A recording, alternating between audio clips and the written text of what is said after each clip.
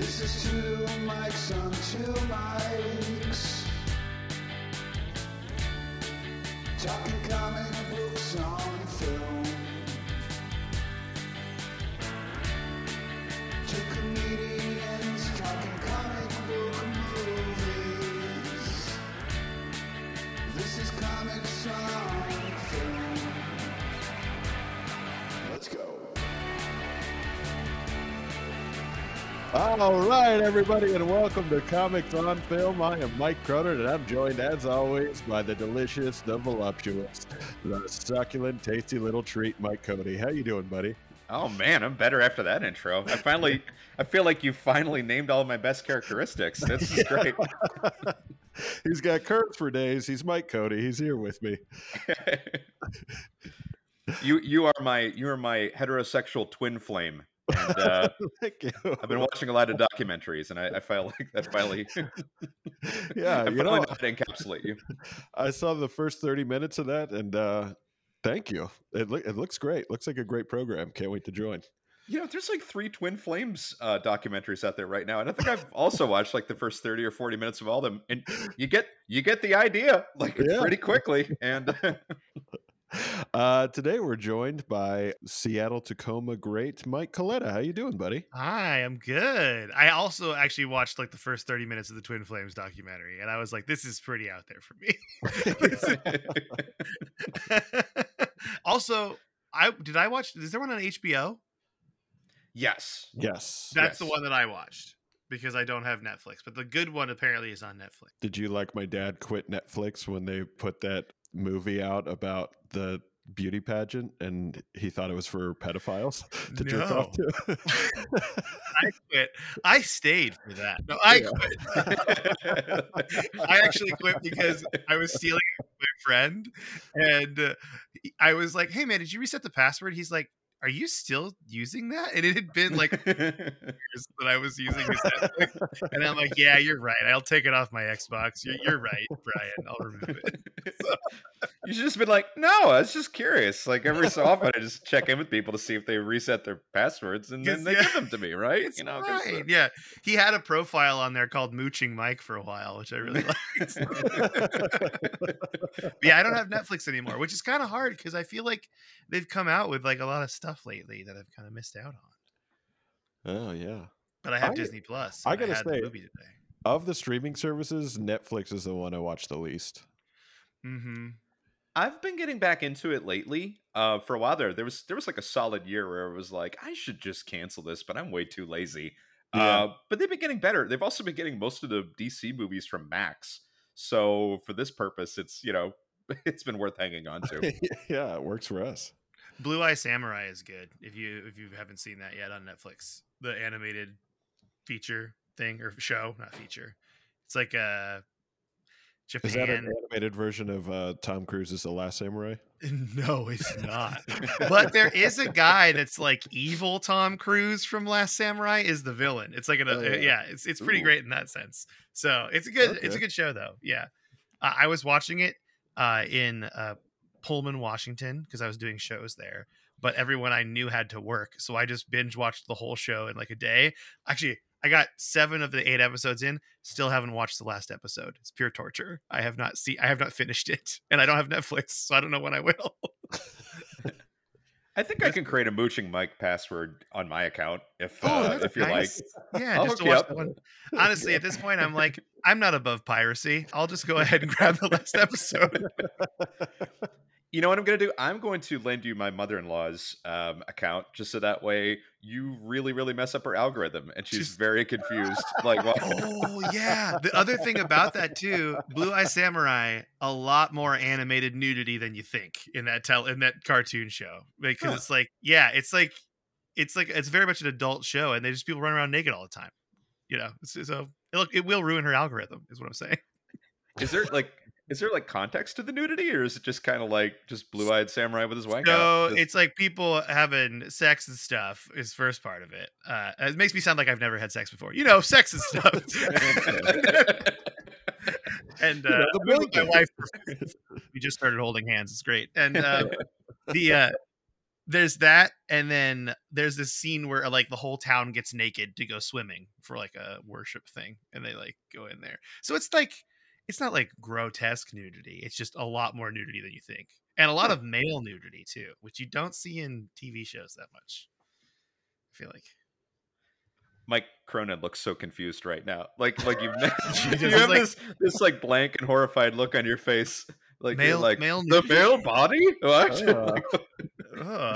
No, I kept getting email notifications in the corner of my screen, so I was trying to mute it. I don't know if you guys can hear the bing. that I keeps can't hear going off. anything. Okay, Nope, good. nothing. Good. Yeah, it's great. That reminded me of you guys talking about the algorithm. So back when Netflix was just the DVD service, my friend was logged on to his account and left the room. So I went in and I changed all of his upcoming DVDs to softcore gay porns.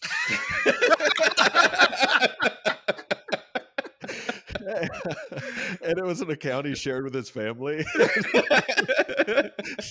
so one day, just a couple of gay porn just got sent to his childhood home. That's very funny. That's a good, like, relatively harmless childhood prank, you know? Because it's just great.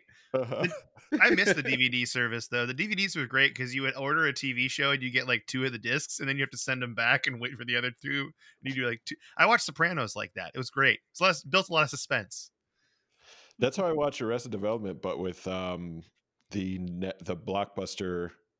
Blockbuster had a thing where like it was unlimited rentals, so you could take out 2 movies at a time and then come back and get the other 2. So I did that through. We rented the first disc of the first season, watched the whole thing, and immediately drove back to Blockbuster and got the next 2. And that's how me and my brother just binged Arrested Development in like 3 days. That's awesome though. That's Yeah. like the thing. That was how I binged the first 2 seasons of Lost. So that was a great program when it when it still made sense. Mm-hmm. That's I feel like what I get super nostalgic for is like movie rentals. That's where I'm at right now. Like going to the movie rental store on like a Friday night and getting candy and popcorn Yeah. and getting a movie. Like that was a thing. Oh. And video games. Remember getting yeah. N64 games there. Oh yeah. And some of those games were like you're glad you just rented it. You know what I mean? Yeah. I remember I got there was a Blockbuster exclusive Beast Wars fighting game for N64 that I got when they were like selling their old games. That was like Transformers Beast Wars, you mean? Yeah. Wow. You know, the Blockbuster versions of N64 games are the most expensive ones, like the not for resale kind. Specifically, the demo. One of them, like last time I checked, the most expensive N64 game was Clay Fighters 63.5 Blockbuster edition that says not for resale on the front of it, and it was like $1,500. What? Whoa. Because That's it's like amazing. Wow. Yeah, if you ever see, this is just okay, I'm a video game person here, so if you ever see in the wild an N64 game that says not for resale, like if you're at like a pawn shop or whatever and see that, just get it, because you never know if it's going to be worth like crazy amounts of money if you're trying to flip it, because it's like a thing. Yeah, they not for resale adds like a bunch of value to video games like that. Yeah, Cody, I don't know if you guys talked about it, but Mike has a podcast called Codex, the history of video games. So Wow. Yeah. Okay. Yeah. So deep nerd over here. Deep nerd pulse. Deep nerd. I love it. This is Yeah. great. Yeah. Is it available on all the finer streaming platforms? It I'd like is. to listen to that. Yeah, it's available. It's available on like all your big ones, Apple, Spotify. You know, all the random ones that email you saying that you're on the platform, and you're like, "What are you talking about? You guys get those yet?" Those are always fun. Yeah, we did a crossover app where I did superhero games. Yeah, we really went into it too. I'm actually playing the new Spider-Man, not Spider-Man 2, but the Spider-Man 1 that came out on PlayStation a while ago. Uh-huh. And I love it. I'm loving that right now, by the way. I It's really just got into. They just released the Arkham trilogy on Switch, good. so I got it for Christmas and Oh, nice. just beat it the other day. I just beat They're the so first good. one. So good. Yeah. I might get a PS5 just to get Spider-Man 2. I love the first one so much, and I'm like, it's time. I'm Yeah. ready. I've been holding off for a while. It's time. I would do it. Yeah, that first one I'm playing right now, and I'm just loving it. I don't have Miles Morales. I just have the first part of it. Peter Mhm. Parker part, and it's just so seamless. Like it feels like you're playing a movie because like you'll pick up a backpack collectible, and then it'll go to like a separate little cutscene, and then when Mhm. you come back, he like calls the person he was talking to back. It was like, sorry, I got busy there. Anyway, and then they keep going with the story. It's crazy. Like, what are you guys doing? Yeah, it's so good. That's awesome. I heard a real cool thing about that is when you get the new costumes, they have like upgrades. Or Mhm. you Mhm. guys probably talked about this on the show, but you can change out the upgrades once you get them so that you can wear the costume that looks coolest, but also get the bonuses that you want. Yeah, you can, and you unlock new costumes. Like I was looked, and I was like, "Holy, are you guys swear? You guys swear on this podcast, right? We're fine with that." Absolutely. We're Okay, all I was like, grown-ups. I We're was grown just like, folks. "Holy!" Because I was No, like, sitting we there, I was like, cunting don't. I was like, "Holy shit!" Because they had like, you unlock the costumes as you level up in the first Spider-Man game, and they have so many costumes already. I'm like level 13, and there's already like 8 different costumes to choose from, and I'm buying the upgrades and switching them out. And they have like some kind of weird like deep cut a little bit. You know what I mean? Like I wouldn't really think of. Have you gotten the animated costume yet? I think that one's No, probably. Oh, that one's so much fun. I It's got this. amazing. I got the Spider-Man Noir one though, and I'm like, the Spider-Man Noir is this early? And I'm like, that's pretty cool. And I mean, I want Spider Ham. That's what I really want. I want to be. I want it to switch to John Mulaney's voice as I'm Spider Ham swinging across the city. That'd be awesome. Well, I think we covered all we wanted to, so that's been it. Thanks, guys, for joining All the right, pod. this was great. No Yeah. problem. So No. was this a perfect smash, a perfect cast, or Hulk smash? Hulk smash. Yeah, let's get into it. Today we're talking about the 2000 film feature X-Men. And we start by asking, I'll start with Cody. What was your experience with this movie? When did you see it? What are your thoughts? What are Saw your it in the prayers? theater. I was super excited about it because I knew Bryan Singer was a great director, and I was always happy when they had a real, legit Hollywood director take on a property that I liked. And X-Men was so hot around that time, Mhm. so hot. I mean, like I was thinking about it recently because they're planning on bringing them back to the big screen pretty soon. But with the cartoon series, and it felt like everyone I knew, even if they weren't into comics, was reading the Jim Lee X-Men series. So that was like the best possible time they could have done it. And then I saw it and I didn't love the movie, but I really, really, really liked it. And I was super happy with it. And then, X2, I think to this day is like still probably top 10 superhero movies. I don't know, maybe Mhm. 15 at this point, but it's still excellent. And yeah. So big fan of how they kicked it off and everything they did after that. Yeah, definitely. How about you, Coletta? Dude, so this was like a fond. I realized it after you told me the movie. It's like a fond memory of mine where I had a dentist appointment in school. And my mom pulled me out of school for the dentist appointment and surprised me by seeing this movie. I completely Aw. forgot about it, Oh, that's and so it was nice. just us. It was only us in the theater. It had been out for a while, so and we were just so I got like a private screening of this at some movie theater in Auburn, Washington. It's great. Yeah, so I have fond memories of this movie. I really like this movie, and I was kind of worried watching it that it wouldn't age well, and I was actually like pleasantly surprised. Like it's got some cheesy parts to it, but I like this movie. I still stand by it. Yeah, and I felt the same way. And I think apart from one special effect I'll talk about later, I think it looks really good still. I think I know exactly what you're talking about, and I'm extremely excited to get into this because I was watching it last night. I was like, oh no. Me three. Yeah. There was. Yeah, I like really. The plot holds up well. The acting holds up well. It's just a really, really good movie. And Yeah. I was like struggling, like, how are we going to make fun of it? And then there's Oh, always yeah. something. There's always something. The crazy part to me is that they got Patrick Stewart and Ian McKellen to just act the shit out of it. That's what they did for like Yeah. those two characters. The Yeah. scene, I don't know if I'm jumping ahead or not, but the scene with them in the like after the Senate and they're like on that weird sky bridge in the glass, it's just like they're just acting at each other so hard. It's so good. Yeah. Yeah, I got really into the cartoon Oh, X-Men show. And so Yeah. when I saw this was coming out, I was so excited to see it. And then saw it in the theater, loved it, watched it all the time when it was on TV. And then, yeah, I'm the same with Cody. X2 is one of my favorites, probably top 10 also. And the only thing that was missing from this movie was Nightcrawler, because Nightcrawler is my favorite X-Men. And Yeah. so it was so cool to see him. Like, that intro of X2 is one of the best comic book movie moments Yeah. of Yeah, him totally agreed. teleporting all around the White House. Mhm. It's so good. Also, Which- Nightcrawler being your favorite X-Men is a good favorite X-Men, by the way. Like Thank people you. that say Gambit, I kind of cringe a little. Okay, I Yeah. kind of get a little upset. I'm like, come on now. But like, Nightcrawler is a solid best favorite X-Men. Mhm. Who's your favorite X-Men, Cody? I did like a Cajun guy a lot, but I guess I can't really talk about that on the show. No, I'm kidding. I don't know. Like, I think it would probably be if it's a guy that like you don't think about apart from the team. I actually think it would probably be Colossus. I always thought he was really cool. Oh, That's yeah. fine. And he's Yeah. the best, right? Colossus is great. He's so good. Yeah, that's great. Oh, I'm so happy.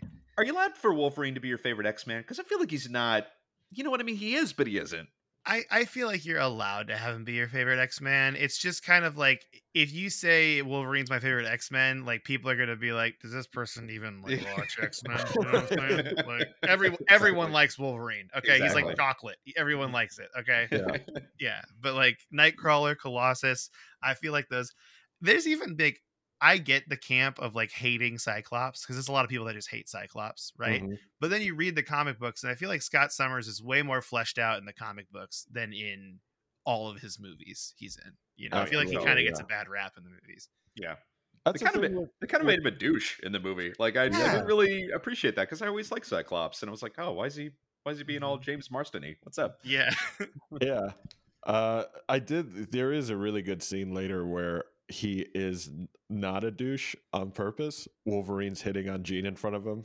And he goes, is this the part where you tell me to not hit on my girlfriend? Yeah. And he goes, she's her own woman. She can do whatever she wants. But also, don't hit on my girlfriend. Yeah, I was like, that's pretty progressive for the year 2000 for him to Yeah, not be right? like a macho dickhead and them just bad heads. I like the scene later where they kind of like get along with it, and he's like, "Prove you're the real Wolverine." And he's like, "You're a dick." He's like, "Fair enough." That's like still holds up to me. I'm like, Yeah, that's yeah. good.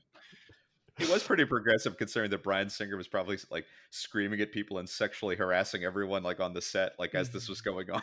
Yeah. Like, Well, yeah, let's just start. So in the intro, I remember seeing the intro with like the animated like go into the cells and stuff and the DNA and thinking like, wow, this looks so cool when I first saw this movie. And now I look at it and it looks like a Windows 98 screensaver.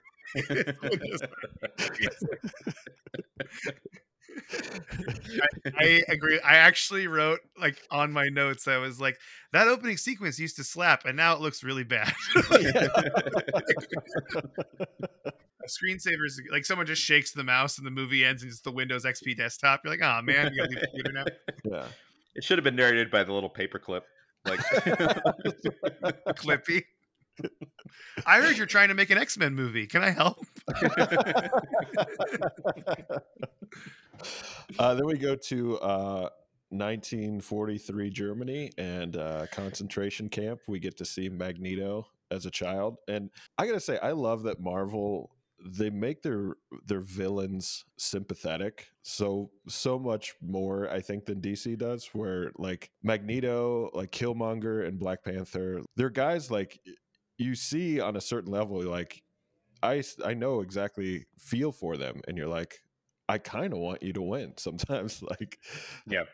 like you're Yeah. fighting for a good cause. You're just doing it in a very bad way. Yeah, it's all justified. I feel Yeah. like with the whole like, I mean, they kind of like bury it into the ground, like in the middle of the movie. They like keep beating a dead horse with it, you know, where he's like, Yeah. you know, back 60 years ago. I'm like, okay, yeah, I know what you're going to mention in the Holocaust. Like he does it like a lot later on in the movie. But this opening scene is like really powerful in that sense. I kind of wish they just did this and then didn't bring it up again. Like, because as an audience, I feel like we get where you're going with it. You know what Right. I mean? Like, Yeah. but that scene's really good when he like crushes the thing and then like, he all like pulls all the soldiers with him. It's really cool. Yeah. and he's just screaming and all. You know, what I wrote was that like this is a very pivotal part of Magneto's backstory, but then he is never once again brought up as Jewish, and I just wish the grown-up Magneto was just a little more Jewish. Not as like someone, not like Yeah. a stereotypical way, but just like he'd say something like, "Oh, we can't take over the world tomorrow. It's the Sabbath." You know, like, Just a holiday scene with him and Yeah. Mystique and Sabretooth all around. I would love that. but yeah, like you were saying, the fence bending was such a like practical. It was such a great thing that I thought they did really well. It was just pretty simple and got the point across that he was super powerful and just going through rage. Yeah, I have a thing with it though, where okay, so we established that Weapon X is like Wolverine's like completely experimented on because he's a mutant. The Nazis, notorious for horrible medical experiments and torture and things like that, they just see this kid bend a fence with his mind and they're like, oh, what a powerful prison boy, and they just let him go. They don't do anything to him. Like, I expected it to be like, okay, they're gonna experiment on Magneto now because like, why is this kid so strong? But they kind of just Right. leave it there. So like watching it now, I kind of wish they would have like done, I mean, I guess they wouldn't have fit it in this movie, but they could have done some sort of Magneto origins thing, I feel like, more Mhm. with that. Although they planned on it, and then the X-Men Origins Wolverine bombed so bad that they scrapped Oh, the really? Magneto origin. Yeah. Yeah. It's lame because I feel like Magneto would have been so cool. Yeah, X-Men Origins, was that the one with Deadpool played by Ryan Reynolds, but his mouth was like sewn shut? Yep. You better believe it. Yep. You know it. Oh, that was so his- bad. Wacky Roger Rabbit claws and Yeah. There is a line from that trailer that I always say out loud because it was just the delivery is so weird. And he goes, "I know who you are, Gambit." Gambit. Yeah. So then we cut to the not too distant future Oh gosh, I wrote that down too. of the year 2000. When Rogue is in her bedroom with the boy and she starts kissing him, and then she's like stealing his life energy, so he starts convulsing. I want to know, how does she know that she's doing that? Like, he could just be having a seizure. Oh yeah. Yeah, I- I thought of that. I It looked lets you- at that like a giant PSA for abstinence is what that scene felt like. Yeah, Like, yeah. if you kiss someone, you're gonna suck the life out of them. You shouldn't do that. Sex is bad. All right. Or good talk. he was coming in his pants. That could have. Just like,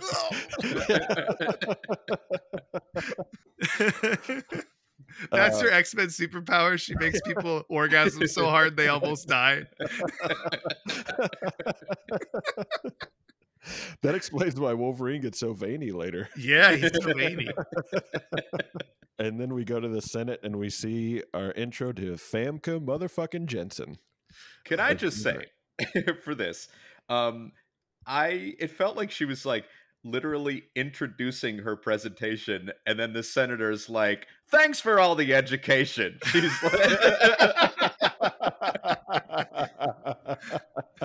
she was like, "My TED talk is about plants," and he's like, "You've been telling us everything about." It was so bad. It felt like a teacher that hated a kid's presentation and was cutting them off in the middle of it. That's what it felt like to me. It's like, all right, Timmy, you're done. Let's move on. Also, that actor for the senator, though, has the most punchable face in this Yes, whole movie. Yeah. And they did a great job casting him because you Great. hate that guy. he plays so a much. very convincing racist. Yeah, he does. And then you kind of feel bad for later when he becomes Yeah. a bag of water that falls on the table. He But also he actually looks like a real like Ted Cruz type of senator too. Like usually they does. just like get some like hyper good looking guy, and it's like, wait, like no, like not everybody in politics looks like Gavin Newsom. Okay, like you can't. Mhm. That's true. He does look. He looks like it. He also like. Yeah, I liked where he was going with like. I don't know how to describe this right. Are you I guess spoiling his ideas? Oh, No, man. I'm not. I just want to get like. I like the way they make you kind of feel for him, but the beat. We're kind of jumping ahead, but that beach scene just takes all the feeling out for me. The beach scene is so weird to me when he comes out of the water in the, like, elastic. He looks like a plastic bag. Like that. I don't know. It's like it's kind of weird because I took the character seriously and I was like, this guy sucks. And then that beach scene happens and you're like, oh yeah, it's a comic book movie. I forgot what we were doing. But yeah. The intro to Jean Grey stuck out to me because Famke Janssen is, I think, like one of the sexiest actresses of all time, especially in like when she's Phoenix and she's like really seductive with Wolverine and stuff. And there's a lot of that stuff in the later movies. And her other movies, like in Goldeneye, she's like an aggressive assassin whore. And, oh yeah, she's Xenia Onatopp, isn't she? Yeah. Oh my gosh, I never put that together until just now. And I felt like to introduce her, because they knew it was a kids movie, they're like, we gotta really she's all that her. Let's put some glasses on her. Let's put her hair in a weird thing and just Hollywood's like, we're gonna put glasses on her, make her look like a fucking nerd, okay? And then no one's gonna find her attractive. Let's frump her up, boys. We don't want these young kids coming in their pants 3 minutes into the put a movie. pocket protector in so Jimmy doesn't get a boner next to his mom in the theater. But you know what I noticed, Cody, is that this is a Registration Act scene in a movie 15 years before Captain America Civil War. Interesting. Yeah. And then we get to Coletta's scene he was talking about earlier of the Xavier and Magneto having that dialogue, acting at each other on the glass pier in a sphere that is somehow right outside of the Senate room. Okay. I'm glad you said it because also the Senate room looked fucking weird to me too. It looked like not right. It looked like United Nations more than the Senate. Yeah, were they having this registration meeting at Apple headquarters? Like what? Yeah, they're giving like DC way too much credit, I think, of looking like really cool new architecture because I don't think there's any sort of clear glass hallway in the Senate building like that. Yeah, that's what we need is right outside of all of the senators. We need a full glass window just for snipers to just take them all out. Is the glass bulletproof? Absolutely not. That would make it so it's not nice. It's got to look like thinnest glass possible to look really good. We got to let that sun in, boys. Yeah. I thought what I was struck by this scene, like, isn't it crazy that Magneto and Xavier look so young and still very old at the same time? Yeah. Like compared to the later, you're like, damn, they look like less wrinkles. They look so full of life. And then you're like, yeah, still old though. I feel like there's a 30-year period where Patrick Stewart looked the exact same age. Like he's that like now he looks a lot older, but like Star Trek Next Generation all the way up to that X-Men movie, even beyond it. I would even say like in the 2010s kind of, he all looked the same age. And then lately now he looks like he's actually aging. Mm-hmm. I feel like, because I was really confused when he decided to come back to playing Professor X, because after Logan, he was like, no, I'm done. I can't top this. But now I feel like there's probably a little part of it. It's like, oh, I could just stay in my wheelchair and act? Yeah, all right. Give me that check. Let's do this. A role where I could sit down the whole time? This is great. Also, Ian McKellen's hard for me because I just hear his voice and I think Gandalf, and it's hard sometimes in this movie where he says certain lines and you're like, that sounds more like Gandalf than Magneto, to be honest. I read a piece of trivia that when they approached him for Lord of the Rings, he had to turn it down because he was doing this movie, and then so he reached out to Ryan Singer and was like, I really want to do Lord of the Rings. So they switched the whole production of this movie for Ian McKellen to do Magneto or to do Gandalf. I love that then. Yeah. Yeah. How amazing must it be to be, like a successful working actor, but not like a huge star, and then just all of a sudden become like one of the key figures in two of the most important franchises of the decade. Like you're just in billion-dollar movies left and right, and you're an old man. That's got to be so cool. Well, so this is kind of a tangent, but my wife actually went and saw in Australia when she was on like a college, like abroad study thing. She saw Ian McKellen and Patrick Stewart act in Waiting for Godot in Australia, and she was the only person. And this is after Lord of the Rings and everything, and she's the only person outside like waiting, and they just said hi to her. They were just like super nice and stuff. And I'm like, that's just mind blowing to me that fucking Gandalf and Professor X are just sitting out here, and Jean-Luc Picard, and no one's waiting for them. Did he have that? Did he have that long cloak on? And he was like, "Let's go, Charles." I hope so. Well, the coolest part about it to me is they seem like they're actually friends in real life too. They like post on Instagram together. Like, this is awesome. I love that. How many cool things are there to do in Australia that you wouldn't want to say hi to Gandalf and Professor X? Like, what? I don't know. That's why I was like asking her. I'm like, is it like a cultural thing? Like people just don't care? Because I would have been out there immediately, like just to say hi. I would have brought like action figures to the theater in case like they would sign them. He just walks out, and I just pull Glamdring out of its sheath, and I'm just like, sign my sword, please. God damn it. He's like, again, these fucking nerds. Have you seen a vagina? Oh, you mean Khazad-dûm? I did love in the scene how Magneto and Xavier are like very cordial. Like they still have a lot of respect for each other as friends, even though they're on different sides of this. Yeah. Like Magneto like tips his cap to him on his way out. I mean, it is cheesy kind of, but he's like, what are you looking for in here? And he's like, hope. And I'm like, oh, it got me. Even though it's like it's super cheesy, but I like it. It's like it's that perfect amount of like comic book sentimentality that like is like it's good. It's what I want for these movies. Like that was good. Yeah. Now we get to the introduction to Wolverine scene in Canada, and my first thought when I saw Rogue get out of the truck is, I don't want to know what she did to get a ride from Louisiana to Canada. Yeah, I mean, she had to wear the gloves, right? Yeah. I feel like that guy didn't die because of all the truck stop hookers that he'd been with, and that's the only reason her powers didn't kill him. Like he's got lot lizard immunity. her jizz Dyson powers didn't kill him 5 states ago. The one thing I did like is that in the scene before she kisses the boy and sucks the life out of him, she's like explaining the trip up to Alaska, so it kind of justifies why she's up there. Like they kind of I didn't catch that. Yeah. like they did this movie actually surprisingly does a good job justifying the things that are going to happen in the future. Like then they foreshadow it, not in a way that's annoying, but it's like, oh, that's actually good, you know, because that she explains the trip right before they kiss. So when she's in Alberta, you're like, oh yeah, she's going to Laughlin, she's going to make her way to Alaska. That's what she's doing. This makes sense. It's like this is her dream. So the last movie we watched was Superman Returns, also a Bryan Singer joint, and we were talking about that too. It's just the fact that like everything makes sense. We might not like everything he did, but like it's the same sort of thing. It's a Bryan Singer movie. Like there's a reason for everything. It's not over explained. It's just like this is happening because of this, and it's great. I think that's why the movie holds up so well. It's like it all makes sense even today.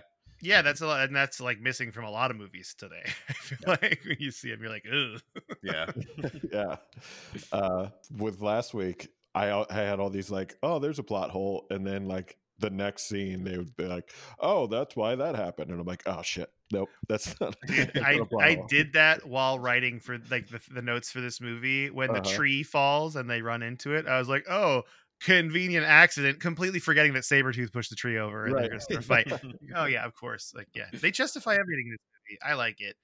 I also love even onto the next ones. I was reading in trivia that one of the last lines of the movie is Magneto saying to Xavier, like, how are you going to protect those kids when they come for him in the middle of the night? And then in X2, Stryker's forces flood the X mansion in the middle of the night and abduct all the kids. Oh yeah.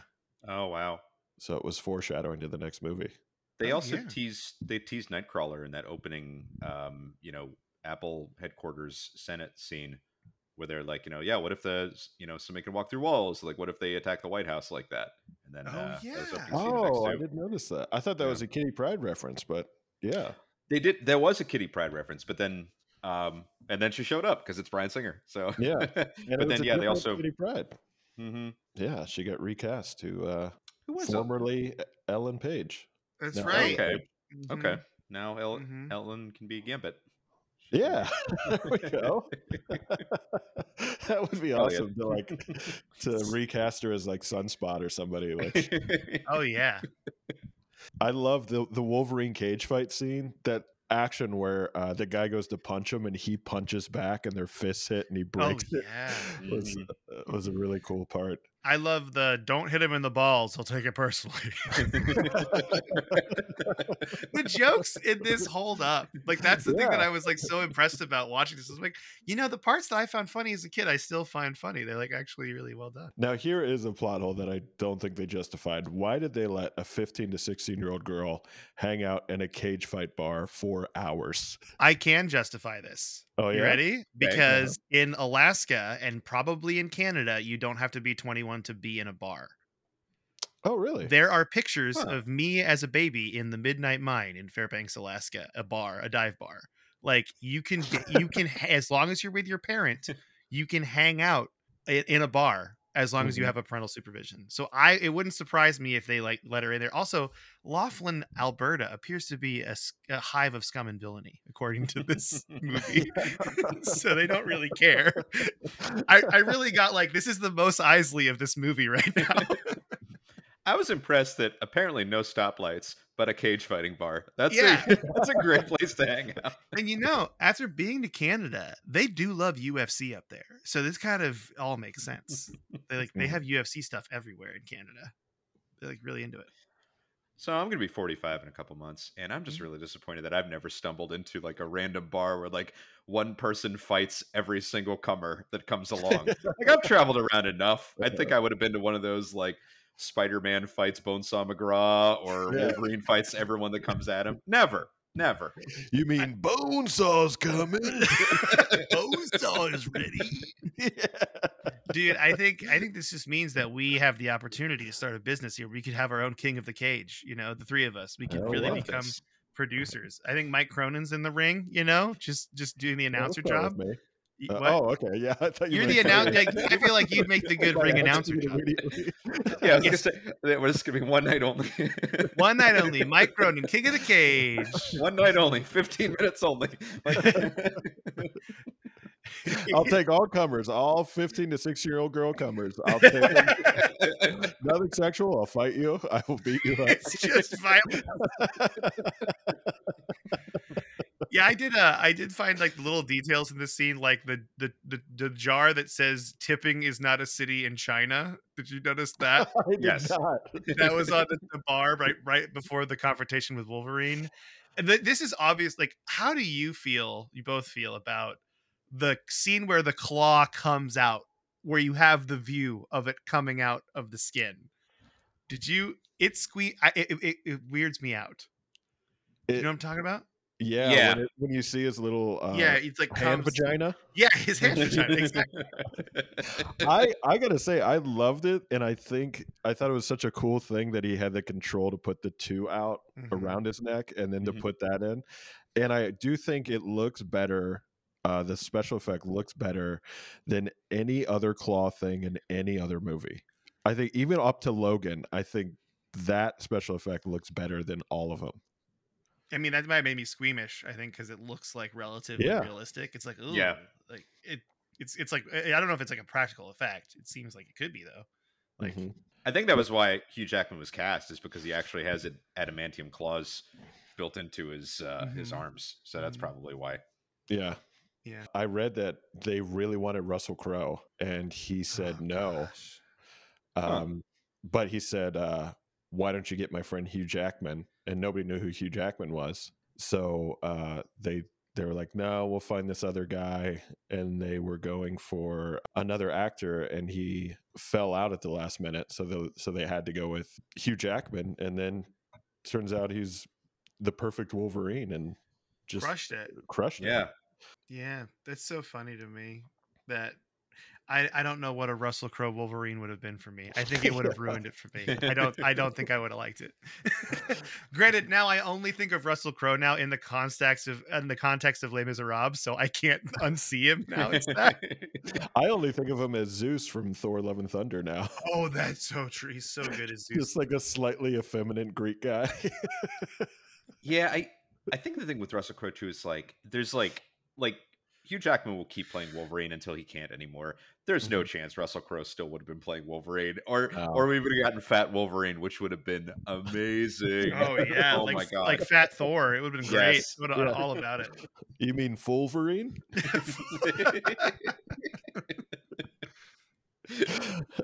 So they get in a fight, they leave the bar, and he says no to Rogue riding with him. She sneaks into the back of his camper, and then I gotta say, him smoking a stogie in a camper with a teenager with the windows rolled up is maybe the most irresponsible thing that happens in the whole movie. Just chain smoking a cigar around a kid.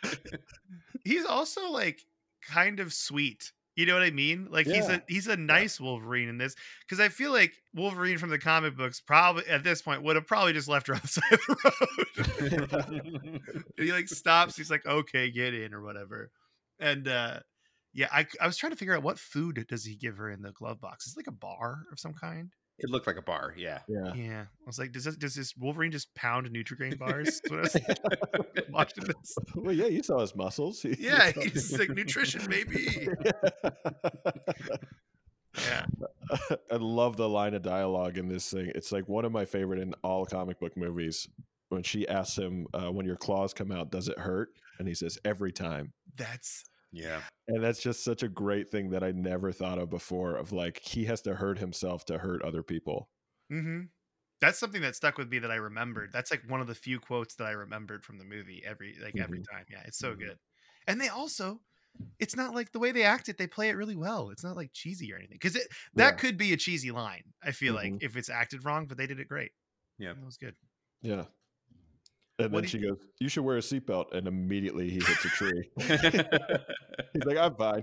I love that with the head gash, like filling in though, it still looked pretty good. Like for all these years later, like that was great. I also like the shot where Sabretooth's there, but behind him you see Storm and Cyclops for the first time, and it's just like their silhouettes, kind of. I thought that was like a really cool shot.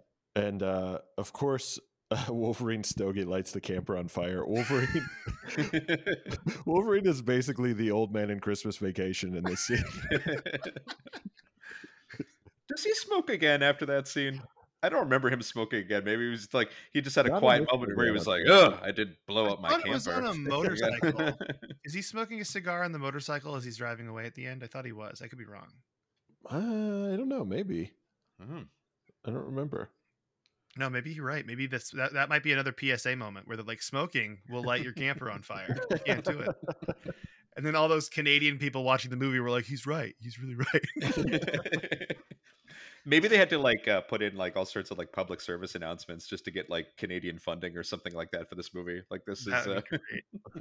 I have to say this about Sabretooth, because I like the Sabretooth just makes bear growls constantly. They just use the same bear growl noise all the time whenever he opens his mouth. But I don't like that he's dressed like he's in a rockabilly band. Like, it really bothers me. That's like my... How does Sabretooth knock out Wolverine with a tackle? That's what I want to know. He's out cold for, I guess, 8 hours, however long it takes to get back to the X-Mansion.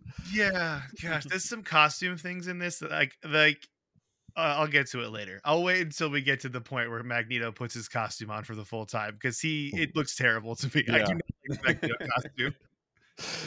Yeah, I did like the choice that Wolverine or Sabretooth is just kind of a non-speaking, grunting idiot. Yeah, he is. He's like an oaf. He's just a big oaf in the movie. But I gotta say, the one thing of X-Men Origins Wolverine got right was that Sabretooth as Liev Schreiber, the character in the comics is such a dirtbag piece of shit, and he loves to get into Wolverine's head. So making him, it's kind of like making Deadpool have his mouth sewn shut. It's like they did the opposite with those two. Like, how about we fix Sabretooth and fuck up Deadpool? Yeah. It's so true. Because he just kind of grabs his dog tags in the X-Men movie to show that there's some sort of connection between the two of them. But then he never says a word. So it's like, you don't know what the rest, it's kind of hinted at. I think part of me wonders if Bryan Singer was like, we'll get to that next too. It's fine. Also, the guy that played Sabretooth, he was a wrestler. He was a jobber wrestler. Oh, in right. WCW back in the days. Like there's all these videos of him like fighting Sting and teaming with Kevin Nash and things like that. So like he probably wasn't, you need a 7-foot guy. There's not a lot of guys that can like, carry weighty dialogue. So I guess they just focused on that too. Yeah, they're just like, hey, we just need you to be a big guy. And he's like, all right, cool. I guess that works. I got that. I gotta say, there's a soft spot in my heart for Halle Berry as Storm. I really like Halle Yes. Berry as Storm. I kind of was sad that they she was kind of, well, I guess when they went back in time to do First Class, it was kind of like they recasted it, obviously. But to me, she's my favorite Storm in the movies, Halle Berry. I did notice this time that she occasionally, some scenes, decides to use a little bit of an accent and then just completely drops it, and then she just talks. I never noticed that. Now I got it was like when they first started filming, she's like, oh, she's African. Okay, I'll do like a little African lilt, and then just abandon it pretty quickly because she realized she couldn't do it or something. That's funny. Then we cut to, after this scene, after the Magneto or the Cyclops Storm rescue, we cut to Magneto's lair. And I wanted to ask you guys, where do you think Magneto got the money for a lair? I wrote in my thing, is this just the era in superhero movies where all villains have a lair and we don't have to justify it because it looks like shit? It looks like he's in a sewer. That's what it looks like. It's like a wet cave. Yeah. lair. Yeah. I mean, he could have just like gone to a junkyard and stolen a bunch of metal and like bibbity bobbity booed it and like turned it into that thing. So maybe he made it on the cheap, That's true. He could have stolen it all. It's fine. Because he does just bend the gates open and closed when he wants to go somewhere. Yeah. So that's true. Or maybe he just stole coins, like, because he could attract them. So that's why he's like kind of on a budget. Like just all Sacagawea dollars paying for everything. Just they cut to Magneto at Coinstar. But he's like floating with his arms folded, like just watching it. Instead of it all clanking down, he's just guiding each one through the slot really quickly because he's got so many of them. Just like, please wait while we catch up on counting. God damn it, not again. Like it's at a grocery store. Like Charles is in the self checkout lane, like just staring at him, like Eric. No, I'm someone else. Go away, Charles. Eric, if you need money that badly, you can ask me. I don't need a handout, Charles. He's like, you know what? I'm doing it. And he puts the helmet on. He's like, you can't know what's in here. He's so angry. Here's another question I have for you guys. Why does Toad have a Trump tan? Dude, I wrote in here orange for no reason. This is including what the Senator becomes. To me, Toad is the grossest looking X-Men in any movie of all time. He looks disgusting. Yeah. And when he shoots that like loogie at Jean Grey, it's so gross. It's so disgusting. I hate it. I hate it so much. Like she needs help getting it off of her face. That's amazing. Yeah. The gross. It's Ray Park, so that's Darth Maul too, isn't it? It is Darth Maul. Yeah. That's why in the scene later he kicks Storm down the elevator shaft, and there's a big lead pipe. He picks it up and does like a Darth Maul. Oh yeah. Throw around with it. Good old baton twirl. Yes. Yeah. He was also in the color guard. It is funny to me that Magneto is one of the top 5 most powerful mutants who could single-handedly destroy the world with just his powers, and he uses him to make a metal ball pendulum on his desk with no wires. It's so funny. He was like walking past the Sharper Image one day, and he was just like, someday. And back to your point about there's always a reason for everything. This is the first time watching the movie that I realized that Storm and Cyclops were there to save them because Charles read Magneto's mind and knew what his plan was. Yeah. Well, at this point too, we haven't seen Cerebro yet at this point, but we know it exists later. That kind of justifies it for us later on. Yeah. Because realistically, that means he could just find anyone because he's got Cerebro. Until they put that weird green goo in it. Oh no. He gooed Cerebro.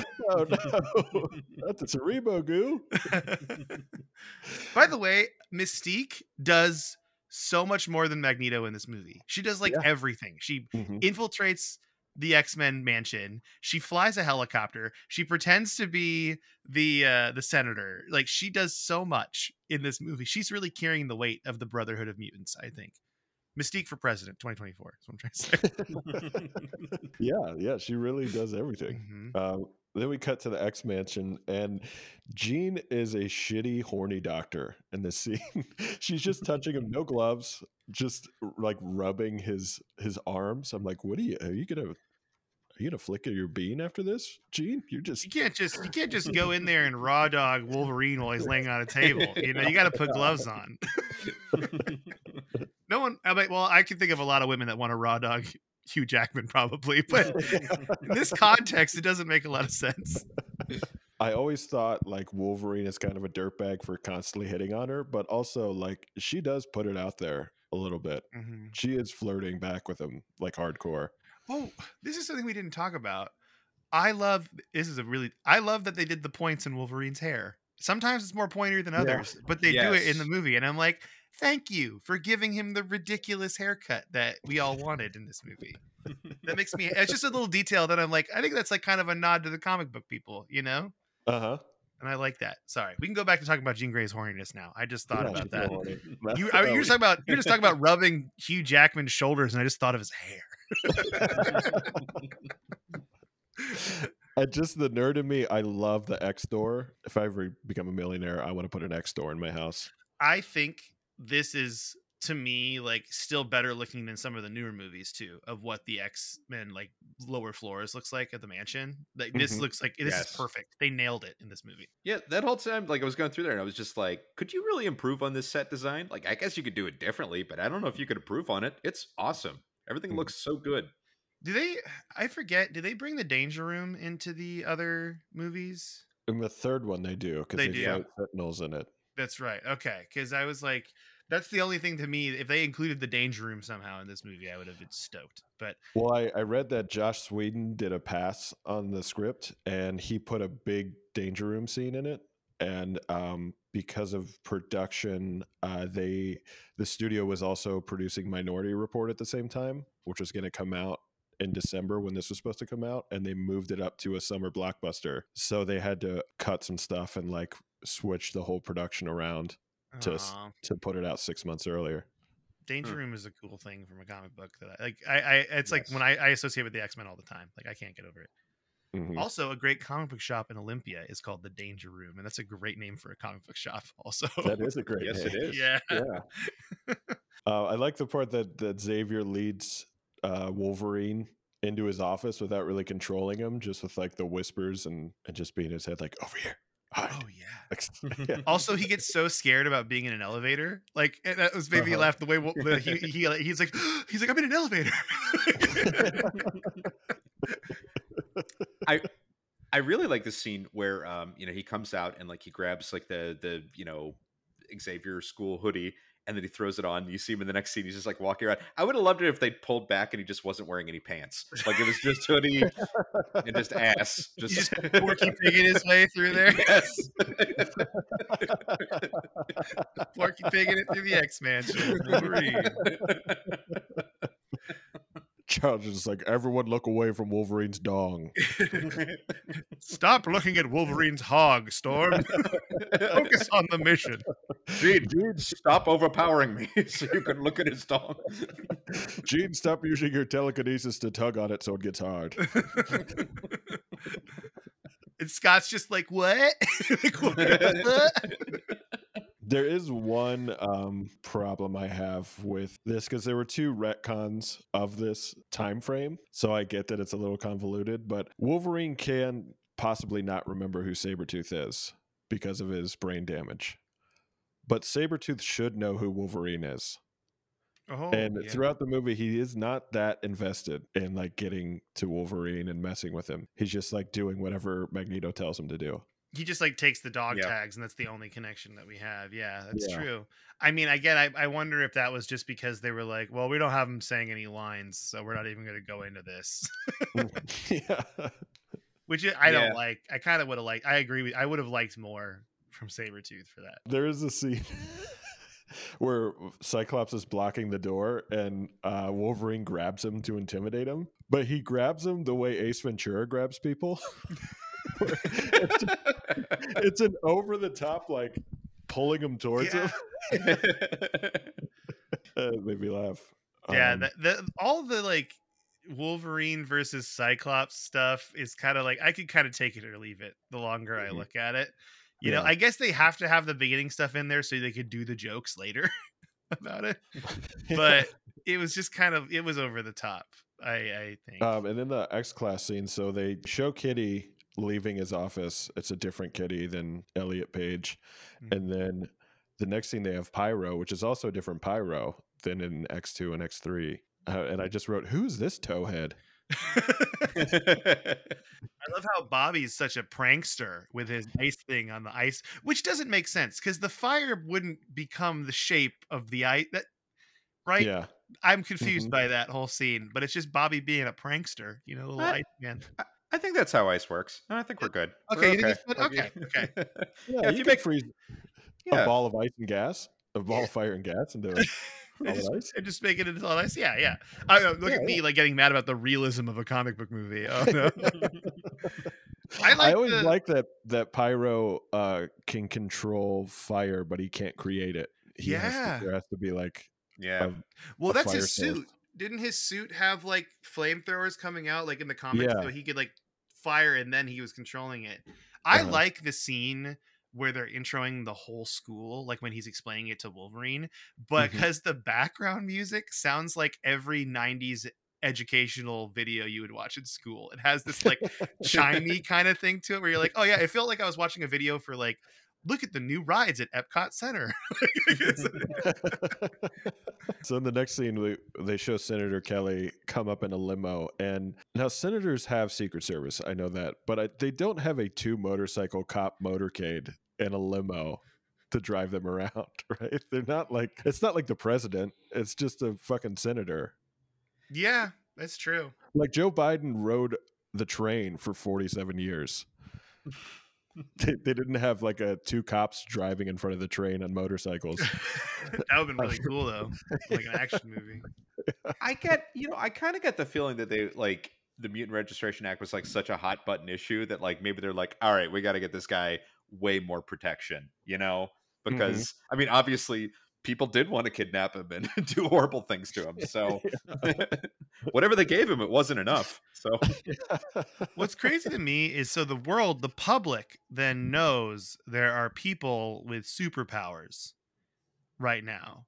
And that's not like the thing that everyone's talking about constantly all the time. Right. Yeah. Yeah. Like, oh, there's a girl that can walk through walls and we're just all going to keep, all right, time to clock into the office. What? Yeah, that's like when we watched Edge of Tomorrow, that it was a massive alien invasion, a war that we were losing, and they still had like MSNBC and they were just in Fox News. Like capitalism sleeps for no one. Yeah. Yeah, then the Mystique is in the limo, and that's such a great special effect. I love that she has like scales that flip when she turns into something else. Yeah, it's really cool. But I was watching it this time and I thought, does Mystique shapeshift her vagina out when she's just her naked form? I don't know. Probably. Yeah, probably she's for the running kids. around barefoot. Probably for the kids, you know. Just yeah. She flips away her butt crack too, right? So yeah, she has no butt crack in her suit. Like it's a weird vibe. I feel like they go way hornier with it in the newer X-Men movies too, with Jennifer Lawrence. They're like really going hard on it. Whereas this one, they're like, I mean, kids are gonna watch this movie. Rebecca Romaine, put this stuff on, okay? You can't like, cover up that crack. I read that she did 6 hours of makeup every single day for this. It had to be so grueling. So yeah, just the amount of sitting there had to be so. And it's not like she was in a lot of really extended scenes, you know? I mean, she had the big fight scene and then a couple other scenes too. But could you imagine that? Just like 6 hours in the chair, just to be in the background and go like, yeah, in one scene. Yeah. Okay, I was gonna ask this: is she like banging Magneto because it's kind You of have like to assume. implied, right? Yeah. Like, she's like Yeah. picks him up and is all like loving in him and stuff like that. I'm like, is she banging this old guy? Is that what's happening right now? That's how I always took it. Yeah. Okay. Yeah. I just didn't know. Also, I read in the trivia that this is the only movie where Mystique doesn't have her like person form Oh yeah. as Rebecca Romaine Stamos without the makeup. Oh, okay. In every other movie, there's like Jennifer Lawrence or Rebecca Romaine shows up as just themselves for a scene or two. Doesn't she try to like flirt with Wolverine in the second one? Yeah.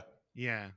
And there's that scene in I think it's First Class or Days of Future Past when Mystique tries to have sex with Wolverine and she flips back into Rebecca Romaine Stamos when it's Jennifer Lawrence playing her. Oh, like, that's funny. Really? Oh, Is that's this great. the Oh, case? I Yeah. didn't even know that was the thing. Okay. Yeah. Yeah, then we cut back to the X-Mansion again, and I love Wolverine's dad bod in this. He's not like the super cut one he is. He still looks really good, but his physique, it's just like a little doughier. I mean, there's all those Nutrigrain bars, you know? Yeah. He's getting a lot of carbs in there. He's not really toned up. He's just got like beefy dad muscles now. Like, Yeah. or like, Because he gets pretty ripped in some of the other movies, though, if I remember correctly. Like, he gets like, you're like, okay, you've been hitting the gym, Hugh. Okay, we can tell. But in this one, yeah, it's because I wonder if that's because of the last minute nature, like you said, of his casting, that he didn't really like train at all for it. He's just like, all right, I got to do this movie now. I'm going to be Wolverine. Could be. I read that Hugh Jackman, to get into character, every morning he would take ice baths, and he would take them in the bathroom connected to his bedroom, so his wife would still be sleeping. And just the fact that he had to grit his teeth and not scream made him get into character for Wolverine, because he just felt so angry but couldn't express it. And that's how Wolverine feels all the time. he must have been a treat to be married to at that Yeah. time. Just ice baths and repressed rage. That just sounds like a... Well, he was probably also like singing musicals all day at home. Yeah, it's weird. Like, he comes home and just starts singing The Music Man or some shit. He just walks in full Wolverine costume, like, she's your shapoopy. It's just like, I find that so funny that he like plays Wolverine and then he does like The Greatest Showman. So this whole part of the movie, it's just them cutting between the X-Mansion, Magneto's lair, and we cut back to Magneto's lair. I want to know what's grosser to you guys: Toad eating the bird or Toad's 2 earrings in the same ear? Earrings in the same ear, hands down. Earrings, yeah. Yeah, eating the bird, that's just how he eats. You know, I'm not going to judge a guy for how he eats, but the 2 earrings, get out of here. You got to spread that. You got to balance that out, man. You can't do both. It looks like a pirate. Yeah. I forget why he does this, but Senator Kelly, they asked him something and he goes, blah. Oh, it's when he sees Toad. Yeah, when he ate the Oh, bird. yeah. Then He's he like, goes, he like, "Blah." he like over the top It's the throws worst up. acting in the whole movie, and he's great in every other scene, but just it's so over the top. Like They're like, blah. like, hey, Senator Kelly, could you give us your best blah in this scene for us?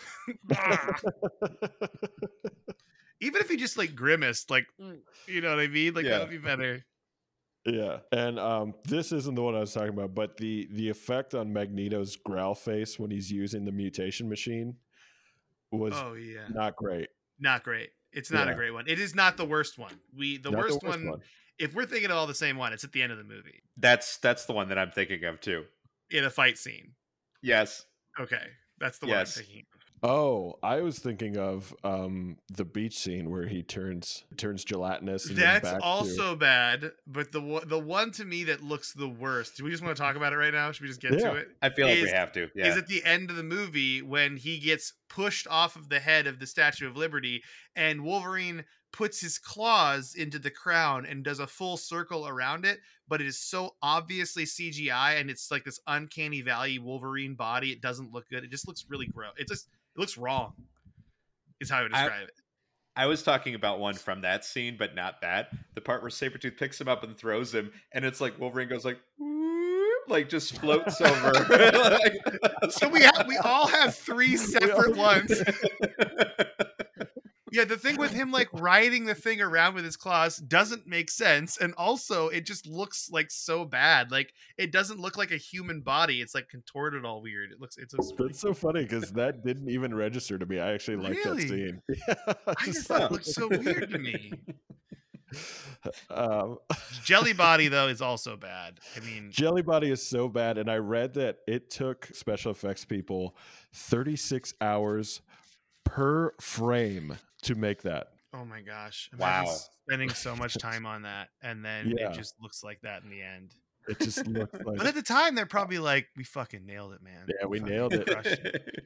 Yeah, move over, Terminator 2. We got this morph technology Yeah, I down. can't wait to get like a new job at Industrial Light and Magic after this. I fucking crushed it. That's so funny. We all have three different. Yeah, I mean, and what's funny is you could also argue that the scene where he dies and becomes water, the Uh-huh. cut from CGI to practical water is so bad That is that really bad. you Yeah. can just tell exactly the moment it changes. Mhm. But yeah, I mean, what are you gonna do? It doesn't throw me out of the movie. Still, it just was like, it looks Yeah. bad, but whatever. Yeah. Did they have a lower budget on this movie than like Spider-Man and the other ones? Because there were certain things about it that just made it kind of feel like they're holding back a little bit. You know what I mean? Like a lot of the fight scenes were tight. It wasn't like big, crazy, over-the-top superhero stuff like they have in other movies. I think that was because they had to rush production 6 months ahead of time. Okay. Because the budget was 75 million, which is a lot smaller now. But then, I mean, I think the first Spider-Man was probably only 100 million. Okay. Have you guys done Special effects in this Spider-Mans? one look way better than the first Spider-Man. I'll say Yeah. that. Definitely, yeah. Have you And guys it's done the a first year before. Spider-Mans yet? The Tobey Maguire Spider-Mans? Have you covered those yet? Just the first one. Yeah, just Just the first. first one. Second one though, with Macy Gray shows up. Oh man, that was a huge pop culture moment. Am I right? Macy Gray, a short, beautiful moment in time of music. I try to be Spider-Man, but I'm poor. No, she is in the first one. She's At in the the, first uh, Yeah, at she the shows up at Unity. the World Unity Festival. So wait, that's the first one. You not the know second- Yeah. that famous New York tradition, the World Unity Festival. Oh my gosh, my favorite is the the song, the hero song with Chad Kroeger from Nickelback and the lead singer of Yeah. Saliva. And when the new metal craze was going around, and they're like, we need a real epic song for this movie. Gosh. That movie is such a great, or that song is such a great earworm, though. Like if you just It go is. up to anyone who has ever heard it and go, and they They say, say- then everyone will finish it. Hero can sing. Save us. I don't know if I said this on the episode we did, but I in high school, whenever I would play drinking games with my friends and like we needed like on beer pong to like sink the last cup, I would walk up and start singing that song and go, and they say that a hero can save, and then throw it and either sink it and look like a hero or Miss not it, look and it's like a just really fucking funny. idiot. I love that. I love that. Oh man, yeah. X-Men. Sorry. Yeah. I love the Wolverine rogue scene where he's having a nightmare and she tries to wake him up and Oh, then it's stabs so him. good. Yeah, that's And- so good. Yeah. The pitiful way he says "help me" when he stabs her, Yeah. it's like such good acting because he's been alone for so long that his first reaction isn't help her, it's help me. Yeah. Yeah.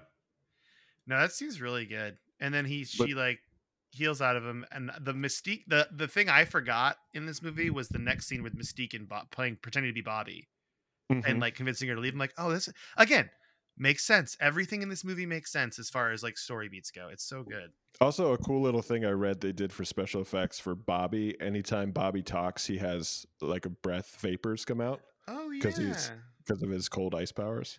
Wow, that's Iceman. awesome. Yeah. Oh wow. Huh. I wrote in my notes, I forgot that they turned Senator Kelly into a goo monster. He's more goo now than man. Yeah, he really like the scene when he pops out of the bars and the way his eyes like move to the side. I laugh every time. It's really funny. It's like one of those little like squeeze toys where the eyes bulge out. It looks like Yes, that. It's yes. really good. I laugh really hard when Sabretooth accidentally dropped him. Oh, Because his like goo wrist was just sliding, and he's like Stretch Armstronging his way down. Yeah.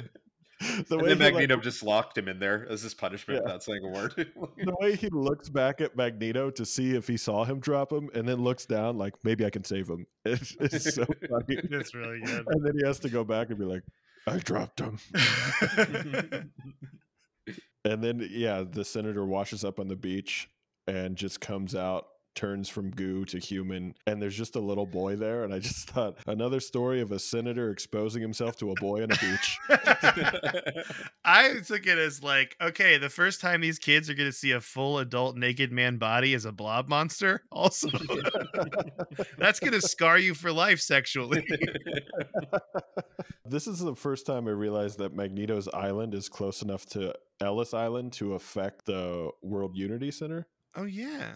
Because they show the beach where Senator Kelly walks up to, and it looks like a tropical beach with like cliffs and stuff, but it's supposed to be like a New York beach, but there's like mountains and cliffs in the background.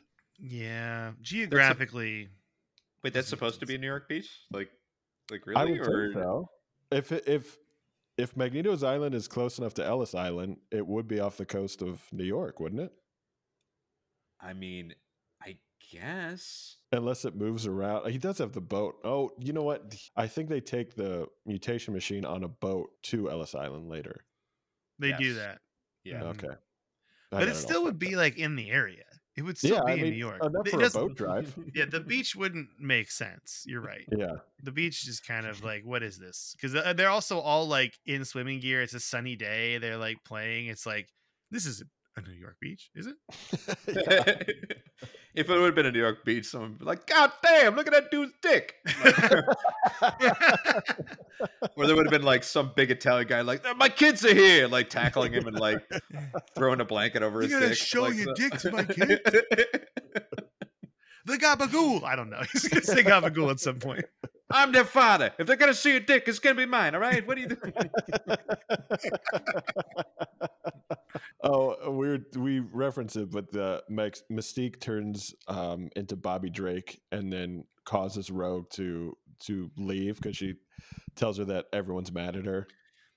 Hey, everyone hates you. Just so you know. Yeah. Everyone hates you. So you never heard of the mutants. Everyone hates you. I love that part of Magneto's master plan was to cause drama between two teens. Okay, he's like explaining it to Mystique. Like, what you do is make one of those little cootie catcher things that like says like different things, and I'll have every answer be leave the school. like Magneto's like laying on his bed and he's got like a really like bright neon colored bedspread and he's like talking on the phone and he's like twisting the cord like with his feet kicked up. He's like, I heard Kitty and Pyro are a thing. Ooh,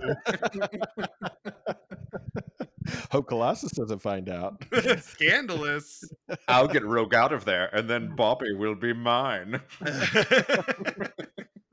That reminds me, I saw one time like the X-Men family tree. You can look it up online. It's like a big picture, and it is so convoluted, like because everyone hooked up with everyone, and like Mystique and Sabretooth had kids. Mystique and like 4 other people have kids. Rogue is Mystique's daughter. Nightcrawler's Mystique's son. Like, it's so crazy to Just look sounds at. to me like Mystique got around. You know what I mean? She got around with no vagina somehow, or butt. No vagina or butt. What if she has to morph to poop? She has to mutate to poop.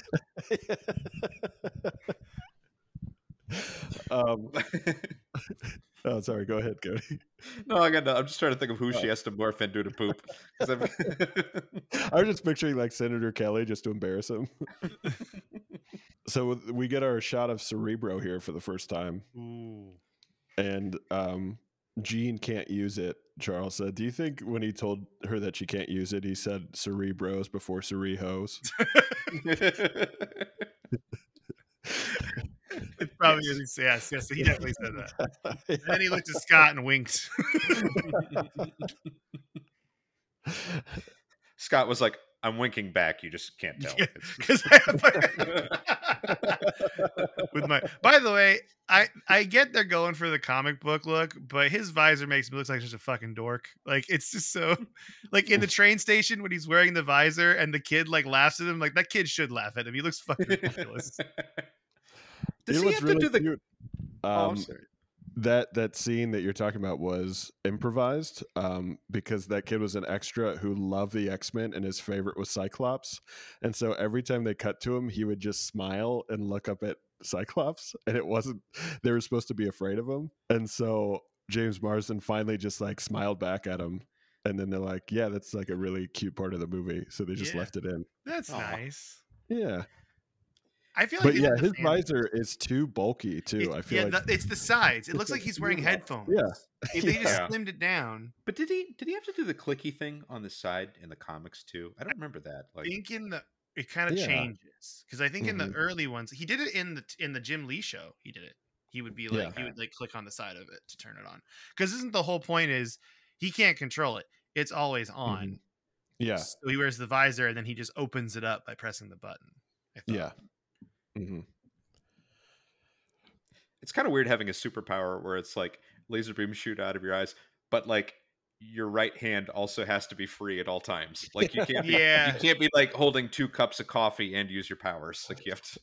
Unless you Also, got it like, against your chest, you know, like just. He like yells at Gene constantly. He's like, my right hand always has to be free, Gene. Okay, I can't carry both grocery bags in. What if I'm needed? It's also funny to me that I think I bring this up later in the notes, but there's a point where he needs to shoot something and he goes, "Let me aim." And I'm like, "Aim? It's your eyes. You're just looking. What are you talking about? Hold on, I gotta. How could he ever miss? He's looking at what he's shooting." It's so true. Oh, I would love it if one of those like, oh, just look at it. You gotta look at it. Yeah. That would have been funny for Wolverine to make fun of him in that moment. Yeah. like in the early days, like Cyclops is like just shooting his beams at hot butts. He's just like, oh yeah, God, no. I'm so sorry. I'm so sorry about that. I did love Logan stealing Cyclops's motorcycle. It's like such a great thing between them too. And then when he hits, that is like a cheesy part when he hits the turbo boost. It was like, whoa, and his face. He's also never been down these roads before. He should have died like instantly. That's the thing okay, we got to go back a second because Scott Summers, they bring it up multiple times that Scott pulled him from the burning truck and saved his life. He's fucking Wolverine. He wouldn't have died. Right. Yeah. In the comic books, he gets nuked down to his skeleton and regenerates back. Like he's gonna be fine.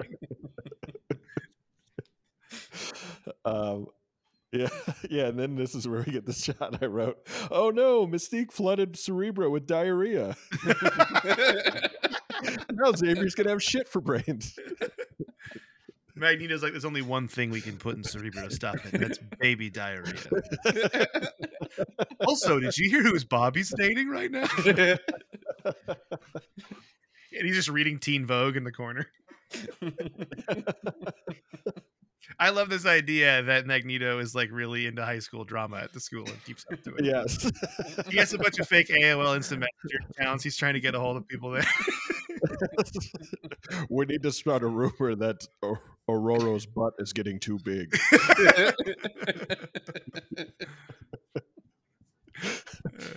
Magneto's like the ultimate mean girl. Yeah. Then we get to the train station fight. Man, Sabretooth smashing Storm's head into the glass so hard it splinters I was like, damn, that is brutal. Yeah. Like that was like the most violent part of the movie up to that point. And what's Like, crazy holy shit. is in the later scenes, she has the marks from his hand around her neck. Mm-hmm. Like when the senator dies on the lab table, she's got like 3 marks on the side of her neck still. Like they kept the continuity going of him like choking her so hard that it bruised her neck. Pretty dark for a children's movie. Yeah. Technically. I also thought, like, I was kind of surprised that it was really smart of Toad. Toad in this is like, he's kind of diabolical. More in the comics, he's just like a clumsy buffoon, like a bad goon who fucks things up all the time. But for him to be smart enough to know that he can take off Cyclops' glasses, so then the whole train station sees Cyclops fucking up the train station, not the Brotherhood. Mm-hmm. So the X-Men are thought of publicly as the bad guys there for a second. But then he opens up the roof, which says Storm use your powers. So it's like, yeah, he did make a goof, is what I'm trying to say. yeah, he did goof. Fuck Toad. I'm just like, really. I did have a problem with this, and Cody, I think you could back me up. It's kind of like your point in the beach scene, but I wrote, so a train full of New Yorkers just let a 6-year-old man take a 15-year-old girl, and they didn't try to fight back at all. Yeah, that they would have let him do. They'd be like, no, not my business. Yeah. He's whipping out his dick on a beach. You know what I'm saying? It's all right. Maybe he knew him. Where's Joey Diaz from Spider-Man 2? That's that Southern girl with her weird Jewish grandpa. It's all right, you know. Oh yeah, this is the costume reveal where it's like, it looks so Magneto's costume looks like an old man dressed up as Magneto. Like, it doesn't look good. It's like too tailored and too ironed. It's not red. It's like this like dull burgundy color. It's like, is this your like Christmas normals? What is this? Yeah, it looks like what Ian McKellen would wear going to like a ball. But here comes Grandpa Magneto coming out here. I know he's like old, but he's cool in the comics. He's like, oh, I was going to talk about, because I referenced it. Have you guys seen, so people took the scene from Spider-Man 2 with Joey Diaz, but they inserted like crazy shit he said on his podcast. So instead of saying like we're protecting you, Spider-Man, he says like, you ever take a shit so big your balls hurt? It's so funny. That's so good. Yeah. Oh, so we're like skipping a bunch of parts, but that was so great in the train when Magneto rips it apart, and then Wolverine's like, "What do you want from me?" And he's like, "Whoever said I wanted you." Oh yeah. Yeah, it's such a good. I remember in the first time I watched this, I was like, "Ooh, twist!" Yeah. But Magneto lifting the cop cars and smashing them down is such a great. It's like an iconic superhero movie scene. Oh, and then twisting the guns and putting the guns on the cops and the bullet in Yeah. the brain that he's like, I don't think I can stop them all. You're like, oh damn. Like, Oh, that was such a great line. Oh my god. Yeah, and then Sabretooth grabbing his throat and like Toad, like, so you know Xavier's there. It's just such a cool moment. It's very tense. It's really good. Mm-hmm. The one cop with like the bullet like spinning and like grinding, and he's like, "Ah!" Just can't do anything about it. There was something that stood out to me. I thought was funny. Was why is Toad carrying Rogue? He is the weakest member of the Brotherhood. Like Sabretooth could easily just throw it on his shoulder. Magneto could like use his powers with the iron in her blood or something, but they just choose like the weakest guy to be like, fuck, I got this beat. He's like, it don't work out as much. Yeah, I don't know. That's a weird choice. It is a weird choice. Why did they do that? Probably because Also, they don't want Toad choking out Magneto. That doesn't also seem very scary. Also, when they I don't know, like his tongue like wrapped around him a couple times, that would have been like kind of cool. Yeah. Also, when he throws her in the body bag into the helicopter, I rewound this like 4 times because the first time I saw it, I was like, wait a minute, that can't be right. So he has it on the shoulder and then he drops it and lets it swing into the thing. And when he does that, you can clearly tell that it's empty. So just like the physics of it, like I was like, that doesn't make sense at all. And then I was like, yeah, it's just an empty body bag he's carrying around. Oh, you know what? I realized we missed it because of the helicopter thing. The helicopter scene with the senator, where the senator's in the helicopter, and you have the weird Mystique foot fighting. Did you guys notice that? It's like something. She's got really powerful It like, was weird calves to and me. feet. It's She like, was just like, it was all feet fighting for like a solid 20 seconds. You're like, what is this? it was like you're fighting your little sister. Like it was Just all kickies all the time. I didn't notice the bag thing though. Now I got to go back and watch it again to see. It's just clearly empty. Yeah, it's when I saw it, I was like, oh man, that's a big fuck up. Yeah. You know what? Movie's horrible. It's ruined now. Let's stop the podcast. Yep. I wrote down that I thought Senator Kelly thinking he's a mutant is like a white kid from the suburbs who likes rap thinking he's black. You're not a mutant, you're just mutated. You're a freak. You don't have the X gene. You just got exposed to radiation and it fucked up your body. Yeah. That to me might be the biggest flaw with the movie, is that Magneto doesn't realize it kills people. But then does Magneto care that it kills people is the other No, half. I don't think he cares. Is that what they're going for? Because like the point Professor X is like, he doesn't know it doesn't work. It's like he doesn't know it kills people. And I'm like, well, would he care? I don't know. It just seems kind of like he's absolutely not going to stop. He's not going to stop. He's going to keep doing it anyway. Yeah. Because I was just like, I like to think that Magneto would have experimented a little more than just on once on the Senator. Mm-hmm. A couple mice, maybe. So the first episode we did, and we never released that. We should. Is the X-Men the Wolverine? Mm-hmm. And I talked about in that is that Wolverine being afraid of flying is so funny to me. Because he's indestructible, but he like gets on a plane, he's like, oh, really anxious. Yeah. And then the classic line of like him like making fun of their suits, and they go, what would you prefer, yellow spandex? That was funny. Yeah, I like that nod to it. I also feel like I got with the music, it feels like it's about to go into the Jim Lee X-Men theme, and it never does. It really bothers me because I'm like, can you just do it? Like, I know you don't have the rights to it, but could you just go into it, please? Like, you're so close. That was so great in Doctor Strange 2 when they show Professor X in the Jim Lee wheelchair, and then they just did the little sting of like, yeah, it was so good. Such a great cameo. The Blackbird looks great too. Yeah, it does. Special effects wise, it looks cool. Also, there's a Easter egg in, I think, Iron Man 2. There's a screen behind Tony at one point, and you see the Blackbird on it, like spinning around. Oh, like he helped them make it? Huh. Yeah. Oh. Like either help make it or like doing research on other superheroes. That's cool. Yeah. How'd they get that past Fox? or Sony? No, it would have been Sony, right? Because Sony owns the rights to... No, Fox does. Fox does. Yeah. Sony owns Spider-Man. Spider-Man, yeah. Okay, yeah. So, that's cool. They could get that past Fox without Fox being upset about it, I guess. It is funny that the whole reason that Disney owns Fox is because the president's son liked Deadpool. And so he's just like, oh, just buy the whole company. I'll just completely save the MCU by putting the X-Men in it on a whim because my grandson thinks Deadpool's neat. My grandson likes this swearing, like fourth wall breaking murderer. Could you imagine if Sony had bought the X-Men too? Like they bought Spider-Man and we're getting a bazillion spin-off movies that nobody wants at all. How many would they come up with? Like one for each X-Men character. Like Moira would get her own movie. Like, oh yeah, Gambit would definitely get his own movie. 100%. Absolutely. Honestly, I still can't believe they made Morbius. I can't believe they made that into a movie and they thought that was a good idea. That they all sat down.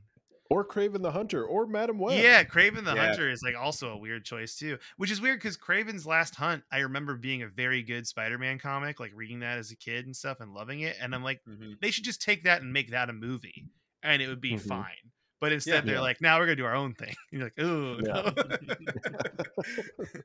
This is our first superhero fight at the Statue of Liberty in movies. Ooh. We get another one in Spider-Man 3 in the MCU. With too many villains in Spider-Man 3. When they rebuilt it to look like Captain America. Oh yeah. Here's something that made me laugh. Why did Mystique disguise herself as a 6-foot Statue of Liberty statue when they're looking for her inside? She could have chose anything, any other person, one of the X-Men, but she's just like a Statue of Liberty doll in the middle of the room. She could have morphed into herself with like a lampshade over her head, and it would have made more sense. Wait, does that open up the thing then? Does she have to be a person? Can she turn into inanimate objects? Well, in the comics, she can morph like wings and stuff if she's falling from a big height. So she can do anything, I think. Yeah. I do love when Wolverine knows right away that she's not Mhm. Storm and stabs her. It's just like instant. And you're like, oh, that's really cool that he like knows immediately. Mhm. That whole fight scene's great. But again, the Toad loogie thing is just so disgusting to me. I can't get over it. Yeah, again, Toad is the weakest, bumbling member of the Brotherhood of Evil Mutants, and he is kicking their asses. Oh, yeah. Yeah. I remember that like really bugging me out, like while watching the movie. It's like, oh, this isn't supposed to be how it goes. Like Toad is supposed to get housed instantly, and yet he's probably going to kill Storm if something crazy doesn't happen soon. Do you think Ray Park was like, hey guys, I was Darth Maul. I gotta play a badass. I know I'm Toad, but you have to make him a badass. Yeah. Absolutely. And he made the right choice.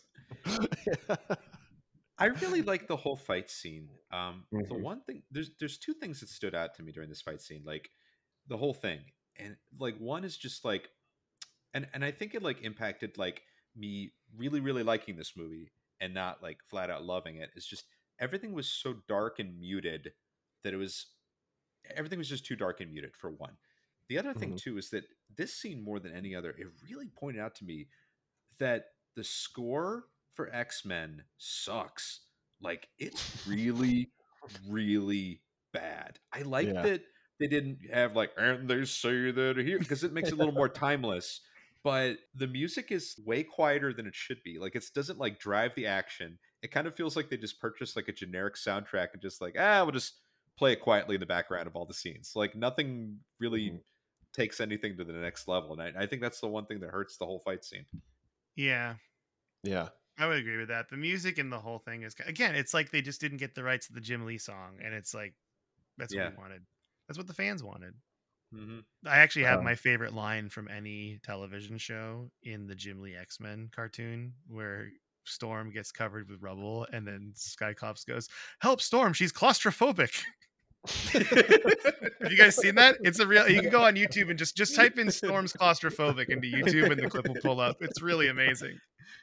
I have to look up Joey Diaz first, and then I'm going. Oh yeah, the Joey Diaz thing I'm looking up after this for sure. Cody, you also have to look up. I talked about it on Mike's podcast. Cyclops' kick in the Super Nintendo game, Spider-Man and the X-Men. It's so funny. He like puts his arms back and then he like kicks for like, it's really. It's so wonky and weird.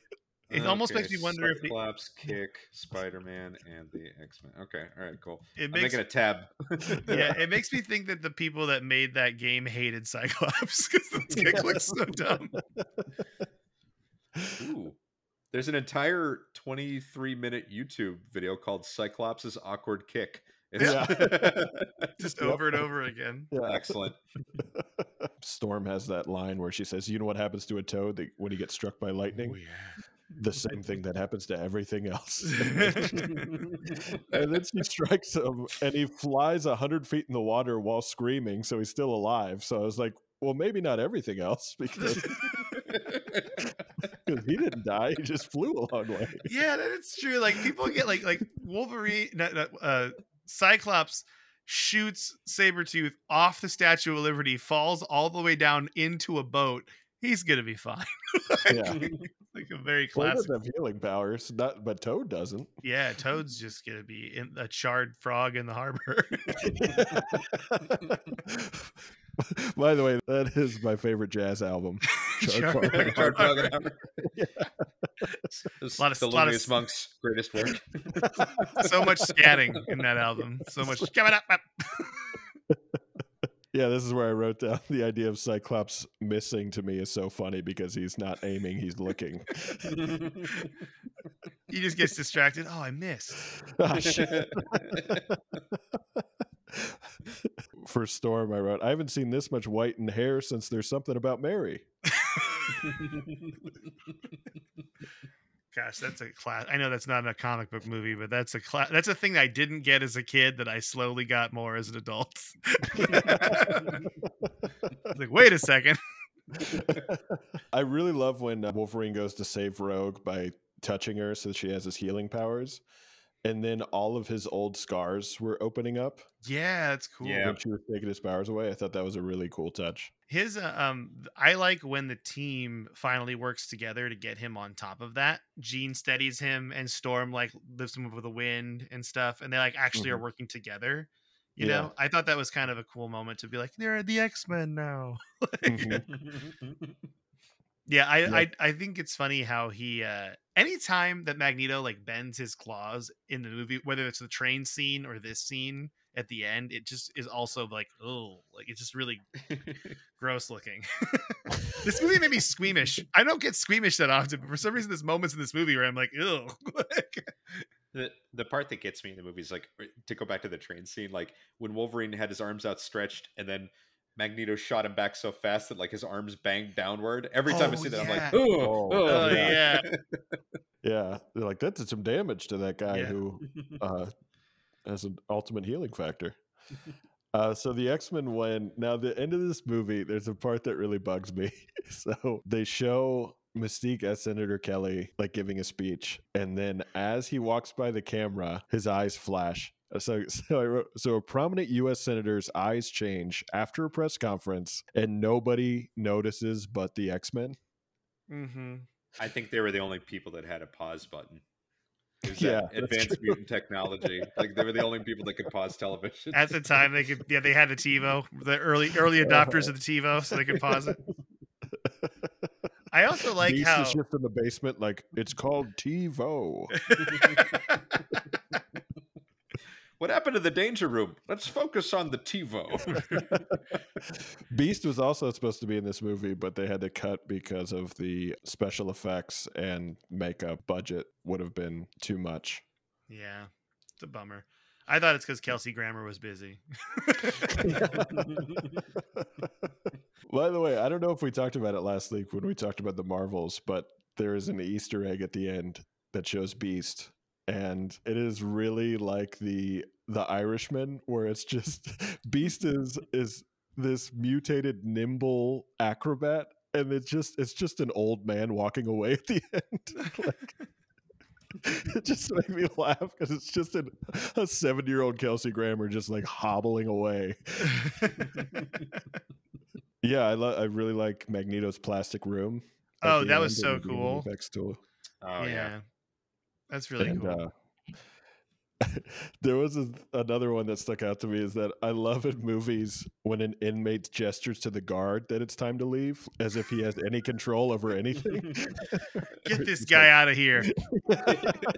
Roll this wheelchair man away. Maybe that's why they beat the shit out of him with that plastic baton in like X2. Like, this guy keeps waving people out of here. By the way, we missed a pivotal joke. An early joke that I like is when Wolverine asks if they call Professor X Wheels. Yeah, I thought that was kind of a fucked up joke for the time, but it's funny. I read that was improvised. The scripted line was, "What do they call you, Baldy?" And Hugh Jackman's like, "What do they call you, Wheels?" And Wheels. like everybody laughed. Wheels Like, is way "Oh, that's better. going in." Yeah. Yeah.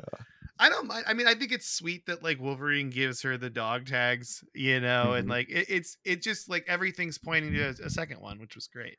I thought, again, this movie, bad special effects moments, but I liked it a lot. Yeah, Mhm. and not that many, and most of them hold up really well. Mm-hmm. Yeah, I mean it's coming to close on 25 years old, and it looks pretty darn good for 25 years old. Like there's a level of care that a lot of the superhero movies at that time just didn't have. But no, I thought it was great. Yeah. Yeah, Still Yeah. good. still good. So let me share some trivia with you guys.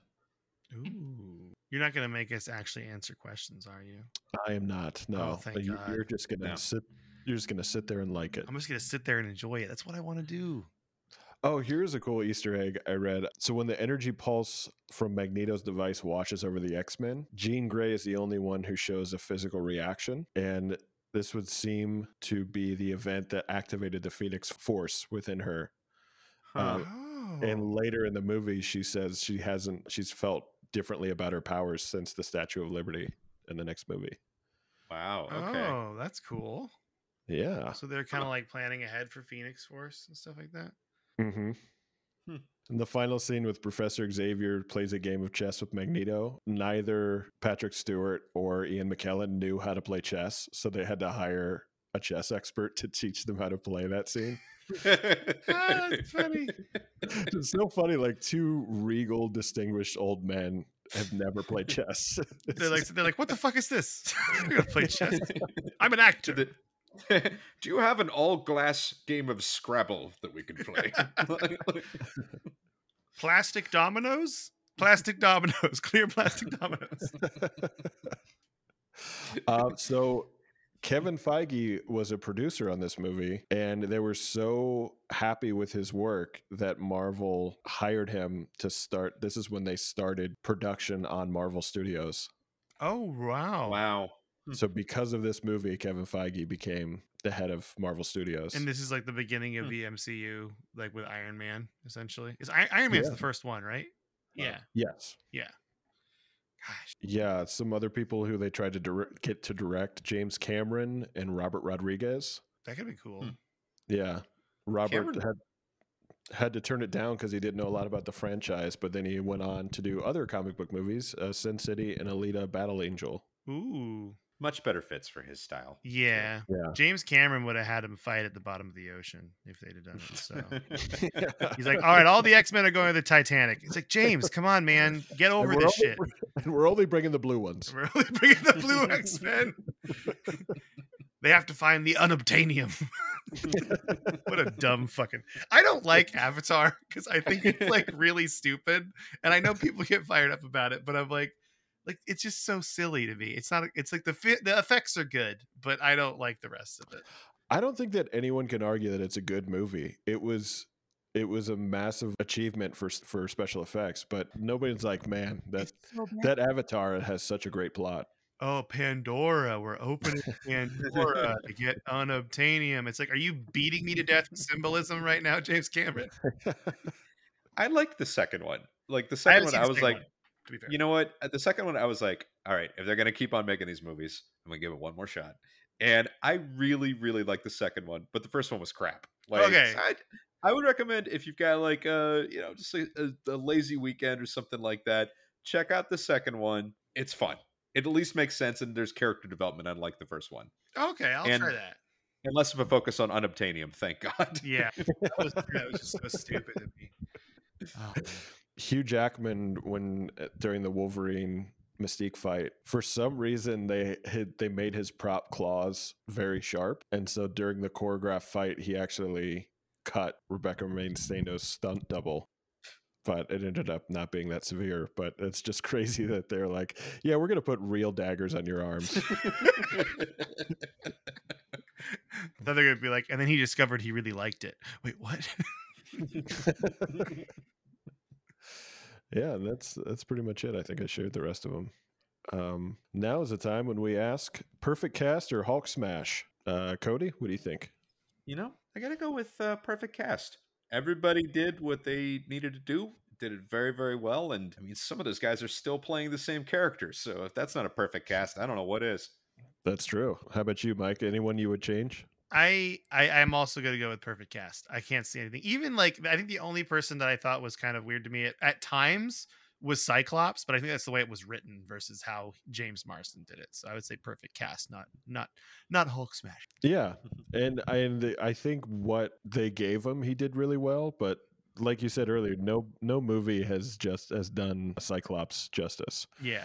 And I think it's the same thing with Leonardo's kind of the same way. It's just the leader they make so boring because he just has to. He's just the leader. That's his only personality trait. Yeah, agreed. And it sucks because I feel like Leonardo is cool. And then you're talking about Ninja Turtles, obviously, not No, the artist. The artist. Oh, you guys don't know his other podcast?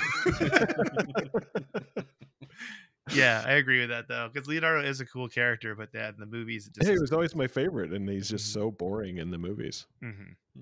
So that's it. So we're gonna do something a little different this week. So excited. So normally we Cody and I pick the next movie for the other person while the guest just sits there and doesn't get included in the fun, and they just get to hear a movie they don't get to watch and have fun with. So we thought we'd mix it up, and now Coletta, you're going to pick our movie next week. I am gonna pick your movie, and I'm pretty excited about this because you said it had to be a non-Marvel or DC movie, right? That's that's what we're looking at here. The year was 2008, okay, and Angelina Jolie, James McAvoy, and Morgan Freeman were a team of assassins with the loom of fate. You're doing Wanted. Yes. Right. And this, not that many people can curve the bullet, but you two can. I feel like that's what I chose. I saw this movie in theaters. I remember some of the special effects being cool. I don't think this is a good movie, but I want to see what you two think about it, because it's kind of it was at the time where I feel like they thought they could do no wrong, so we're just going to make all these comic books into movies. And this was the one they're like, we could have picked a different one for this one. But I think you'll have fun with it. It's definitely got a lot to make fun of. I do remember the trailers and the advertising for it was kind of from the perspective of like, this is going to be a pop culture phenomenon, and it's going to blow your minds. And it's everyone's just like, it's just okay. Yeah, it's got some cool stuff in it, but I saw it in theaters, and also a very like relatively early Chris Pratt movie. Chris Pratt's in this. Oh, really?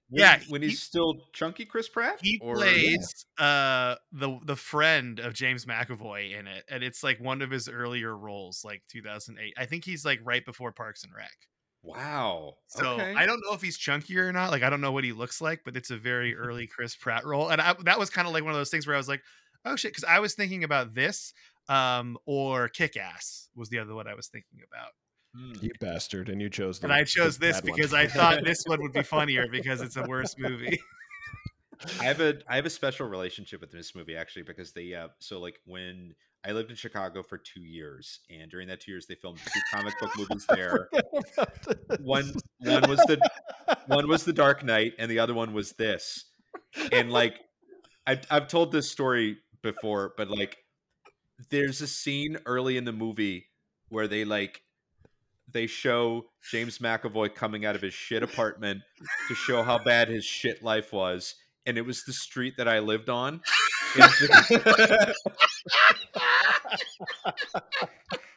But they showed the apartment that was one over from ours because ours looked way worse. And they were like, all right, come on. Like, this guy, his life isn't that bad that he could be living there. That's really funny. This movie's got Common in it, the rapper. I think you're gonna have fun with it. I think I'm excited. I haven't seen this movie in years. Like I also remember liking it enough. Yeah, you know, it's also under 2 hours, so I was like, gonna help you guys out there. Bless you. Yeah, no problem. I hate it when people are like, you want to go see this comic movie? I'm like, it's 3 hours long. I can't do that shit anymore, man. But yeah, Wanted, 2008. You're gonna love it. There's a lot of future superhero people in that. That's Angelina also Jolie, McAvoy, Chris Pratt. Yeah, that's kind of another reason I picked it too. I was like, oh, it's actually like, it's weird how it was getting kind of close to this era when they're going to be like in the Marvel universe or whatever, or DC. Mm-hmm. Yeah. Who was director on that? Was that Matthew Vaughn? Timur something. Oh, Timur Bedum. Yeah. Bedum come off or something like. Okay, yeah. Yeah, but I don't really know. Again, I saw the movie in theaters and I never watched it again, but I was just like, I remember this being really ridiculous at times, and it's kind of like, it's fun because it's ridiculous. Yeah. I feel like Kick-Ass is almost like, Kick-Ass is a good movie, but I was like, you don't want a really good movie for this, because then, you want like something you can make fun of a little bit. Because I feel like with X-Men, we made fun of it a little bit. It had silly moments in it. Yeah, I mean, there's a goo monster in it. Yeah. We've had a good run of quality on the show. I think it's time we go back to basics and just watch Wanted. That's Wanted. Yeah. Yeah. What was the worst one you guys have done so far? Sorry to keep going so long here. Do I say it at the same time? I know what you're going to say. Oh, actually, maybe I don't know what you're going to say. It's one of two. Okay. So, count of 3. 1, 2, 3. Hellboy. Oh, Yeah. okay. The 2019 Hellboy. Mhm. Yeah, it's a bummer. I did not like Swamp Thing, but That I was shit what I on it a thought. lot. I Yeah. shit on it a lot, but it is a more fun movie This is the where it's Hellboy. old Swamp Thing movie. This is like, Oh Yes. yeah. Oh yeah. what We was win. it? 80. I don't know if I've seen that in like a long time. I think I was a kid when I You last saw that. speaking of Googles, you have to Google the end fight scene with with the evil villain monster in that movie is the worst costume I've ever seen in any movie. I will look this up. 1982. It's Wes Craven. Yeah. Yeah. Oh my gosh. It was like an in between time. But yeah, there's like if you get the video of the whole transformation scene, you're like, wow, he's gonna like it's weird and unsettling, and you're like, he's gonna be something amazing, and then he is not. He, oh, No. A lot of build up for not a lot of payoff there. That's funny. Yeah. And I was gonna as a bit do what are we playing now, just like you do on your podcast, Mike, but I think we already talked about it. Yeah, You're I'm playing Spider-Man. I'm I'm Spider-Man. playing it up. Batman Arkham trilogy. Cody, I'm you playing. have, what are you Yeah, playing? I'm playing Hogwarts Legacy. Very how very is that? slowly. I like it. I've got a 4, not a 5, so there's like there's some loading time issues and things like that. But like once you get into it, it's really fun. It's like a gentler Red Dead, Nice. where it's just riding around and helping people out with your wizardry and weird little side quests. It's a good time. I've heard if you like Hogwarts like lore and like the movies and stuff and like into the story and like the Easter eggs, that game has a lot of stuff in it for that. Like you Totally. can discover a lot of like little fun things in it. So Yeah. fun little fun things. Yeah, I need to stop talking. Yeah.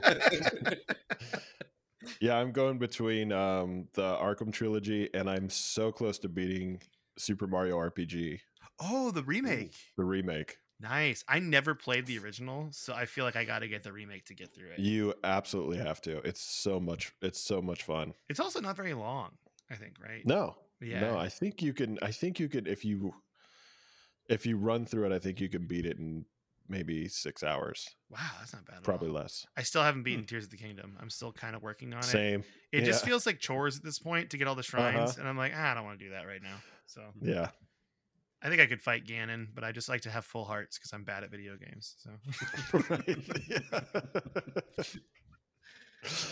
All right. Well, now that every woman who ever hears this pussy is completely dry, let's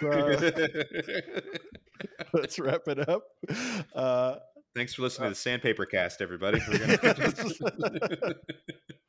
welcome back to the Desert Dudes. Okay, sorry, I'm trying to think of other dry things. Coletta, do you want to plug anything? I know we talked about your podcast a lot. Yeah, it's Codex History of Video Games. It's available on anywhere you want to listen to podcasts. We got a YouTube channel now. We got Instagram now. But yeah, and I do stand-up comedy, ColettaComedy.com. And that's pretty much it. Yeah. This will Mike's very funny. We worked together last October and had a great time. And your podcast is really great. It's so fascinating. I just listened to the episode you did with the guy who wrote the book about nonviolent video games. Oh, James Batchelor. Yeah, he's a hoot. He was like, he can. I'm an old man. He's a hoot. Yeah. No, he's really cool because he like opened up to like games that I would never even think about, like mobile games. I don't play a lot of phone games, but there are actually people doing some pretty crazy things with like narrative phone games that tell really cool stories that are like, I mean, it's 99 cents to pick up the game, right? So it's like, might as well try it. So have you heard that Radiolab story about the guy who created a video game about his son dying of cancer? Yeah, it's a real bummer. Oh my gosh. Yeah. It's like if you ever want to cry while shoveling the snow, give that a listen. Yeah, I That's think what I was driving to a comedy gig and I was like, holy shit, what am I listening to right now? I thought it was gonna be fun. Do you know that one, Cody? No, I don't think I'm gonna know it either. That sounds. Oh God, it's beautiful, but it's just so tragic. Like the whole thing he describes, because because the whole point of the game is that no matter what you do, you lose. Yeah, and it's so heartbreaking. But there's like, I guess there's beautiful moments in the game where like, just like small moments that you get with your son that's dying, I guess, is like the point of it. And it sounds like so beautiful, but just completely heartbreaking. Yeah, I was listening to the podcast and I'm like, I'm glad I listened to the podcast. I'm never playing this game because I'm just going to cry for like 8 hours or whatever. Yeah, so check out Codex. It is a really good podcast. I recommend it. And Thank you. thanks for being on, buddy. Dude, I had so much fun. Thanks, guys. We're so glad you joined us. This is a treat. It was Three wonderful. Mike C's. Hanging Three out. Mike C's. We Yeah. have to change the theme song. Yes. Who This did is it? Three song? Macs on Three Macs. Our friend Carl Spaeth did it. Dude, I love that theme song. I wanted to say how much I loved it while it was playing, but I was trying to be professional. So it was Yeah. fantastic. Yeah, Carl is a very good comic. He's a very good artist and writes great music. And what's his I own it. I purchased it on Bandcamp, but I'm just the worst. Like, what's the name of his album that he has out on Bandcamp, or the band that he put out some music with? I think it's called I'm a Gay Failure. No, I don't know. Yeah. I don't know. No, that sounds right. Yeah. I was like, oh yeah, you can't take Mike seriously. I forgot about that. And I was like, oh, is it like a funny? Oh no, he's making a joke right now. Well, he was in the Pomegranates. Is that what you're talking about? No, he just put Or- something out not that long ago. We'll find it in Okay. time for the next one. Yeah. I'll find it. Oh, he just died. I just, Oh. I just searched Oh, that's Carl quick. Spaeth musician, and the first thing that came up is obituary of Carl Spaeth. I was like, oh no, Not ours, right? no, not ours. No, I was just texting with him earlier today. He's fine. From beyond the grave. Okay. Ghost phone. Oh wait, that was my Ouija phone. All right. Well, thank you guys so much. I love you, and we'll see you next week when we do Wanted.